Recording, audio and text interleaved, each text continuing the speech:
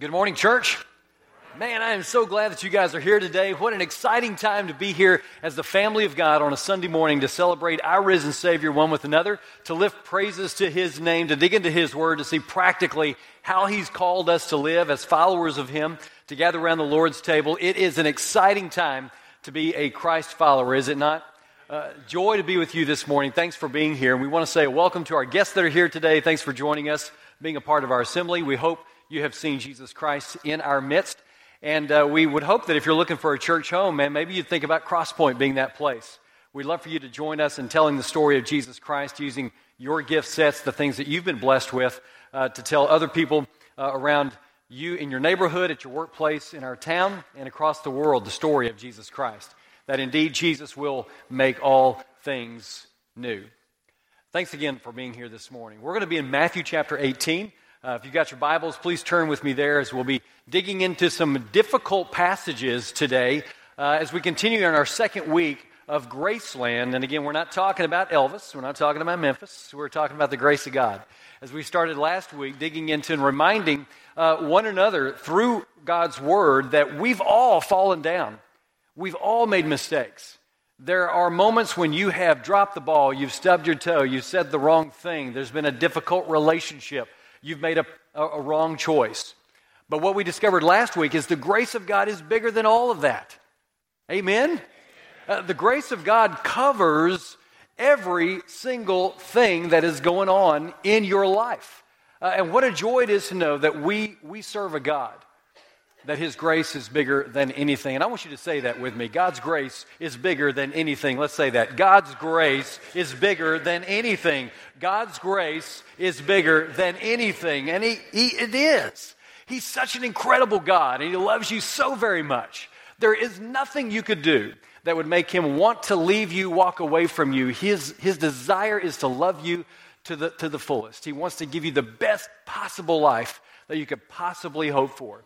And so we lean into the story of Jesus Christ knowing that He is our risen Savior and He loves us more than anything in the world. Matter of fact, He paid the full price for that love. And so we graciously live out life in gratitude for what He's done for us. But there's another end of grace as well. I mean, if you're receiving grace, that is awesome. It creates a joy-filled life. And when we think about what God's done for us through His Son, Jesus Christ, we have happiness in our heart. We have joy in our heart. We're excited about what is happening because we've made a decision to lean into the story of Jesus Christ.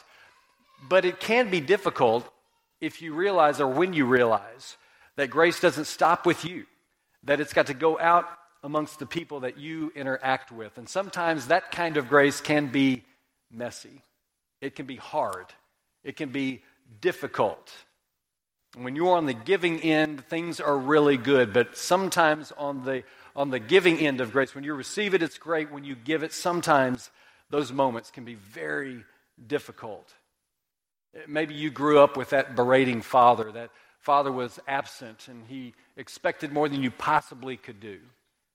Maybe you've experienced in your own life, in your marriage, a divorce. Maybe things didn't work out there how you wanted that to happen. Maybe you're experiencing an interaction with a family member where they've taken advantage of you, maybe monetarily with the possessions that you have, or maybe in an emotional moment. Maybe currently you're having a dialogue with your adult children that's very abrasive, and it's not very love-filled in the discussion. Maybe in your life you've experienced that coworker that stabbed you in the back, the one that you thought you were friends for life, and you would do life together, but you realize that at the end of the day, you're simply a rung on the ladder that they stepped on to get to where they needed to be. Maybe at some point in your life, you have to face that boss that ended up firing you. You and I have those very hard and difficult stories in our life that we have to look at, that we have to work through. I mean, the writer of Proverbs says in Proverbs chapter 14 that each heart knows its own bitterness. And the idea there is that you are the one who really understands the hurt that was caused in your life. No matter how many times you tell the story, no matter how many times you try to make it plain to someone else, you are the one that understands the hurt, the betrayal, the loneliness that has existed in your own heart. I mean, we all carry scars because of the relationships that we've had along the way. And it's because that we've made ourselves vulnerable in the moment. And maybe this morning you find yourself as one of those folks. You've got a relationship in your life you can't work past. The forgiveness doesn't seem to be there. The opportunity to offer grace and move forward in that relationship doesn't seem to be there. One of the books I used in my master's program and as I worked through this series is a book called Forgive and Forget by Lewis Smedes.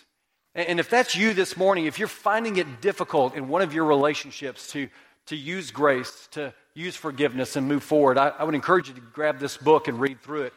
It doesn't have all the answers, but it'll certainly help you work through the emotional relationship part that you find difficult at times to work through. Our text this morning is in Matthew chapter 18, and it's one of those very difficult calls of Christ as a follower of Him as we try to imitate Him in every possible way. Before our text this morning, Jesus really outlines and talks about conflict resolution. If you really are having conflict with someone in your family or maybe a faith family like we have here at Crosspoint, there are some processes that you can go through to resolve that conflict, and Jesus kind of spells that out. And then we have the text that we're going to take a look at this morning. You see, what we discover, though, is grace is only grace when it goes both ways. We know that we have received that grace from God, but also in our life as Christ followers, we're called to let that grace go out to those around us, even in those hard moments when people have hurt us along the way. We're called to offer forgiveness. Because you see, if you're receiving the grace of God, but you're not letting that extend to relationships you have in your life, that's not God's design. God's design is that you would receive His grace and then extend it to those around you. Someone once said that the litmus test for the reality of the gospel in your life is the extent to which you give grace and forgiveness to the person who has hurt you most. That's a tough saying. Because all of us can think about somebody in our life that has hurt us really bad. And to think about offering grace to them like we've been offered grace in our own life sometimes is a barrier. It's a difficult thing to move through, to move past. And Peter starts our text this morning asking a question my guess would be, if we're honest, we have all wanted to ask Jesus before. And so we read verse 21 as we begin our time together. It says, "Then Peter came to Jesus and asked, 'Lord, how often should I forgive someone who sins against me? 7 times?'" Well, what we don't know at the front end is that most rabbis in Jesus' day had a way of teaching forgiveness and grace and offering that. And the magical number was 3. If someone in your family, if a friend offends you, then you offer grace and forgiveness. If that same person does the same thing to you again, you offer grace and forgiveness. On a third time, if they do it again, same person, same situation, you offer grace and forgiveness. But on the 4th time, that's when you can give them the right act. That's when you can tell them how the calf ate the cabbage.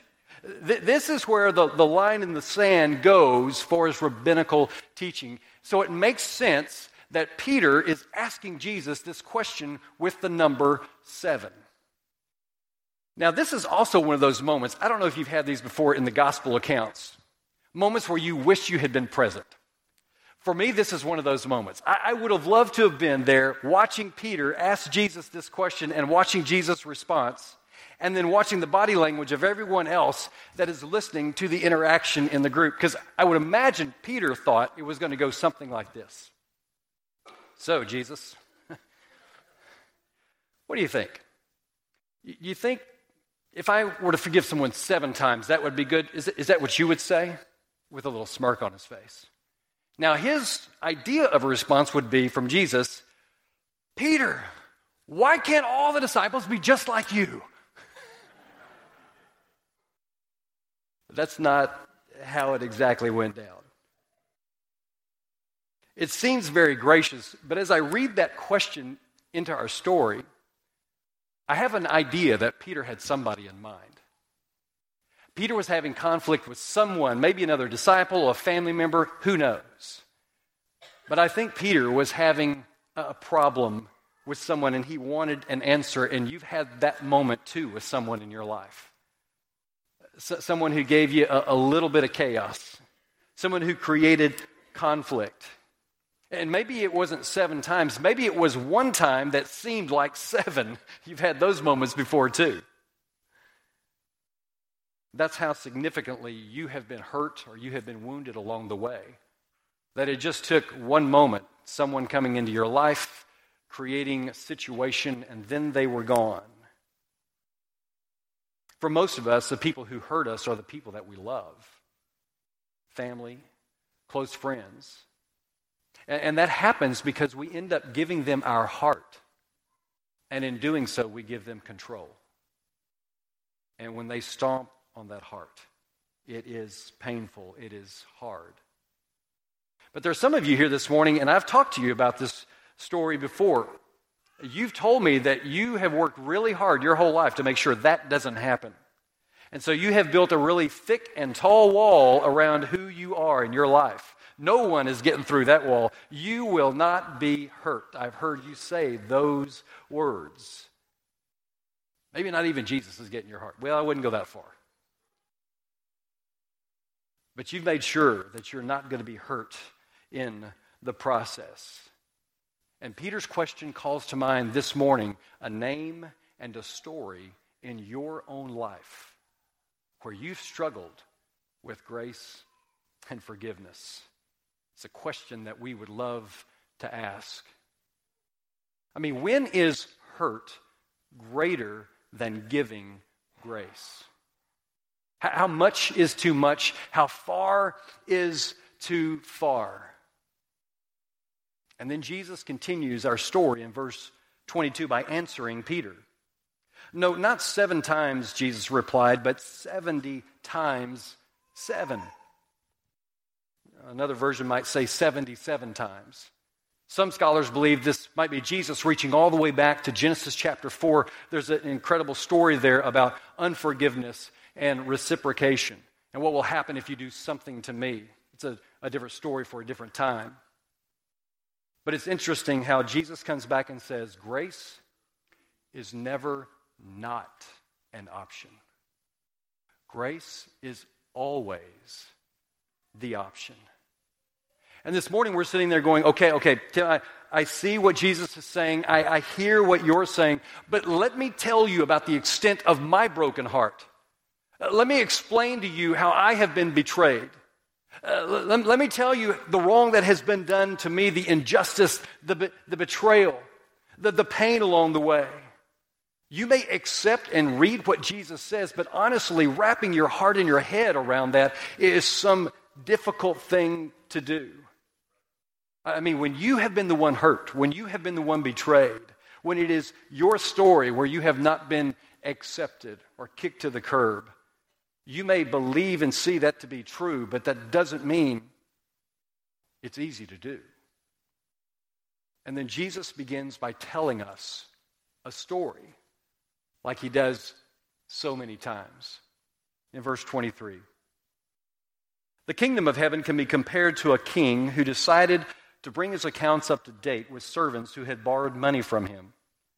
In the process, one of his debtors was brought in who owed him millions of dollars. So we have a CEO type here who is kind of got a family, if you will. And the servants, the slaves, can borrow money, it appears. It seems to be a pretty friendly environment. But there comes a point in time where this wealthy king decides to make everything right. He wants to get all the books up to date. He wants to get all the debt paid. And so one by one, he brings in the servants to do just that. He's got a scribe present who will take care of the ledger board. And then he brings in this one servant, the text says, who owes him millions of dollars. Now, the original language there says it's 10,000 talents. Now, I don't know if you believe Jesus to be a funny guy, a funny preacher, a funny teacher. But this is hyperbole, and he uses hyperbole a lot. When he would have said this, the entire group of people would have chuckled, burst out laughing, because it's an impossible amount of money. No one in their right mind would not have been heard of in Jesus' time. You see, a talent is a weight. of something. And so you may hear about a talent of gold or a talent of silver or a talent of copper. Most scholars believe that silver is what's being talked about in this particular story. And so 1 talent of silver is the equivalent of about 75 pounds of silver. Now, I looked up in our day and age, 2018, what that is worth. It's $200 million is 10,000 talents. You can already see it's an impossible amount. It just wouldn't be true. You think about a normal day wage in Jesus' time. It would have taken someone 60 million days to pay that off. Now put that in context for us today. Most of us work 50 years. If you take out vacations and weekends, etc., if we worked 50 years, that's 12,500 days. This guy owes 60 million days to the king. It's an impossible number. Can't make it happen. It won't happen. And the story goes on in verse 25. He couldn't pay, surprise. So his master ordered that he be sold along with his wife, his children, and everything he owned to pay the debt. So the master looks at this servant and he says, you can't pay. I'm going to show you what happens when you take out more than you can pay. I'm going to show you what happens when you don't pay back what you owe. I'm going to sell you, I'm going to sell your wife, your kids, and all the little trinkets in your house to try to recoup some of the money that you've taken from me. Well, clearly this is a disheartening moment. It's a troubling time in our story. He can't pay the bill. And I want us to remember back to last week. We've all sinned and fallen short of God's glorious standard. There is a debt there that you and I cannot pay. It's impossible to pay. It's more time than we would have to pay. It's just an impossibility. Jesus is trying to make a point here with his story. We pretend that maybe we could repay it by comparing ourselves to other people. If you remember, your sin's a little bit worse than mine, or maybe I could work it off, kind of a works-based salvation. But we're reminded, Paul does in Romans, that our sin is way more than we have money to pay for, time to pay for, a life to pay for. The story continues in verse 26. But the man fell down before his master and begged him, please be patient with me, and I will pay it all. He's in a state of needing grace. He desperately needs help. I mean, it's $200 million. You and I, in Texas, we get to the months of August and September, and we wonder if we'll be able to pay the electric bill. This guy, it's an impossible bill to pay. He's going to need some help. Verse 27. Then his master was filled with pity for him, and he released him and forgave his debt. Now understand, the master did not look at the servant and say, you owe me $200 million. I tell you what, I'm gracious today. I'm feeling good today. The sun's out. I'm going fishing later. Okay, here's what we're going to do. We're going to take the $200 million, we're going to cut it in half, and we'll work out an installment plan for that $100 million. We'll work out some kind of payment plan. That's not what the master did. The Greek words here are totally forgiven. He looks at the guy holding the ledger and he says, this guy is on the books for $200 million. I want you to put an X through that and put 0 by his name. I'll tell you what, you don't owe me anything. This is a debt you couldn't pay, and so I'm going to take care of it for you. You're free to go. Have a good day. Wow. This master sounds quite similar to the God that we serve. We have a debt that we could not pay, and he cancels it. So the guy leaves the presence of the king. He walks out into the general population. He gets out there in community. Verse 28. But when the man left the king, he went to a fellow servant who owed him a few $1,000s. He grabbed him by the throat and demanded instant payment. Now the Greek tells us here that this guy owed about 100 denarii to the other servant. Now, remember, 1 denarii is about a day's wage. So this guy needed to work 100 days to fulfill his obligation to the other servant. But remember, the guy that just left the king owed 60 million days of work to the king, which has been forgiven 100%. We go on. Verse 29, his fellow servant fell down before him and begged for a little more time. Be patient with me and I will pay it, he pleaded, but his creditor couldn't wait. He had the man arrested and put in prison until the debt could be paid in full. When some of the other servants saw this, they were very upset. And they went to the king and they told him everything that had happened. Why are the other servants so upset? Have you ever saw that in this story? Why are they so despondent? Why are they so sad about the moment? It's because they all lived in community. They all lived together. You see, this group of people, based upon the story and what we know in the story, is more like a family than they are servants and slaves. The king treats them like sons and daughters. And yet this is how someone acts who's part of the family. The king is generous and gracious. So when they see one of their own who has been extended grace but fails to give grace, everyone else sees a problem. There's an issue. They were distressed, they were sad, they were outraged, they were upset. See, when we see those who have been given grace begin to show judgment toward other people who may have different life struggles than they do, we get distressed as a community. We get upset about that. It's not okay. When we see other people bring in legalism and try to bind rules and regulations that may not even be biblical because it's what they want to do rather than leaning into the gracious, tender heart of the king, we get upset about that. We get sad about that. And what we find out as we read this story is this truth, that true followers will not be bullied by those who refuse to look like the master. At the end of the day, the community rises up and says, our master is gracious and kind and generous, and we will live the type of life that is grateful for what he has done for us. And our story continues in verse 32. When the king called in the man he had forgiven and said, you evil servant, I forgave you that tremendous debt because you pleaded with me. Shouldn't you have mercy on your fellow servant just as I had on you? But the angry king sent the man to prison to be tortured until he had paid his entire debt. You remember how many working days he has? He will be in there the rest of his life, and it will be a living hell for him. Jesus goes on in verse 35 to say, that's what my heavenly Father will do to you if you refuse to forgive your brothers and sisters from your heart. Now, before you get too excited, understand I'm not telling you that this morning in verse 35. Jesus, the Son of God, in the Bible in verse 35 is telling us that this morning.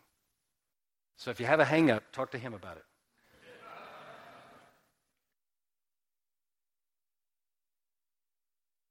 Jesus is saying, you owed, but I paid it off. It only makes sense then that you not only receive the grace, but then you hand it out to those around you, even those that have done you wrong. And we sit there in our story and we say, but I mean, I'm owed something. Somebody owes me something. I mean, I've got witnesses, I've got text on my phone, I've got the emails on my laptop. I could show you. I at least need an explanation. Somebody owes me a marriage. Someone owes me a childhood. Someone owes me some money. Somebody owes me something. But at the end of the day, when we read this story, we realize what it's called is extending grace. Just like the Heavenly Father has done for you and for me. And what we see in the story is that the grace that you and I are asked to give will never be more than what you have already received from the Father. Jesus himself says, you owed me $200 million. That's a little bit bigger than the $3,000 someone else owes you. This isn't to make light of what you need to forgive.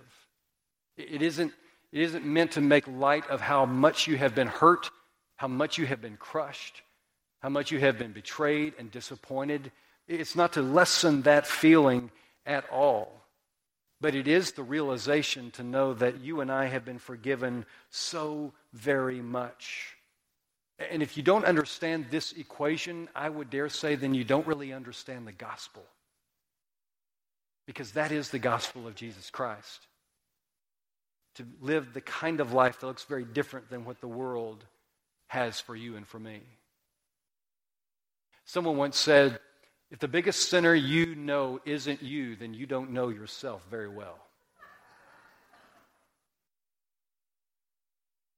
There's no one in this room whose sin is bigger than mine.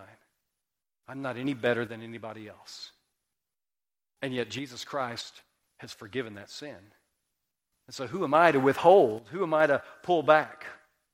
You see, grace is bigger than repayment.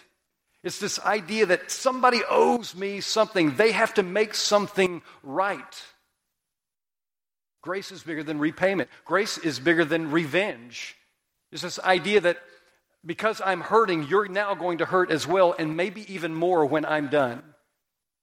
Grace is way bigger than revenge. Grace is bigger than resentment as well. I'm going to quietly stew and become more and more bitter, more and more cynical, more and more angry along the way. This is a difficult saying of Jesus Christ. Because I know, if you're like me, there's been people in your life that's hurt you. But he calls us to remember what he's done for us, and then that grace is passed on to other people around us. No matter how bad the hurt, we're different than the world around us. We follow a different script. We surrender everything, not just part of us, everything, so that he can make all things new. The way that we enter into relationships and be full of grace and forgiveness and understanding that we're all human and we may not all get it right all of the time. You see, the key to giving grace is to stop thinking about what people have done to you and start thinking about what Jesus has done for you. And if we wrap our minds and hearts around that idea, it will change your world and your way of thinking. Because, church, we are so blessed. We have been forgiven so much. How can we stop extending God's forgiveness through our action and our words by people around us, even though the hurt is very real? Because we listen to a different script than the world uses. We lean into the idea that he indeed will make all things new within our lives. And so this morning is a call for all of us to think about, as we began this discussion, there was a name that came to your mind as we started this discussion. There was a moment in time where somebody hurt you dearly. And Jesus says it's time to get healthy. It's time to let go of that. It's time to lean into the story that I've got prepared for you. It's time for you to have peace and joy in your life and stop harboring what someone else did to you at some point and remember what I've done for you on the cross. And that empty grave celebrates the idea that I have risen and I sit at the right hand of God. And because of that, you and I have a blessed life, and we too will be blessed. And we too will have that resurrection type life. I'm looking forward to that, church. How about you? I want to lean into the story of Jesus Christ. I want to be everything he's created me to be. I want to say no to the world and lean into his story. Because that's where you and I will find life and fruitfulness and joy and the peace that we all hope to have. I'm going to invite the praise team back to the stage at this time. And as they sing this song, our shepherds and their wives will be gathered along the wall of this room. And my guess is that all of us have got something in our life going on, some hurt that we've experienced, something we wished we could move past. And maybe this morning you need a prayer of encouragement for you in that moment, that you would rectify or reconcile that relationship, that you would forgive and be able to move forward. Maybe you need the call of the Holy Spirit, his power down upon you to make that happen. Maybe in your own life it's a moment for you to realize, I've not let go of some things in the past, and I need to do that in order for me to be healthy, to have peace and joy in my life, the stuff that Jesus Christ has promised. I want to be a part of that. So go to our shepherds as we sing this song. Let them pray with you and over you. Or maybe today is the day you say, you know what, I'm going to leave this world behind, the script that it's given me. I want to be baptized into Christ, and I want to take on His Holy Spirit so that I can be made new. I want everything that God wants for me in my life, and I'm willing to surrender today to make that happen. Don't leave this room without making things right with our risen Savior. Let's stand and sing together.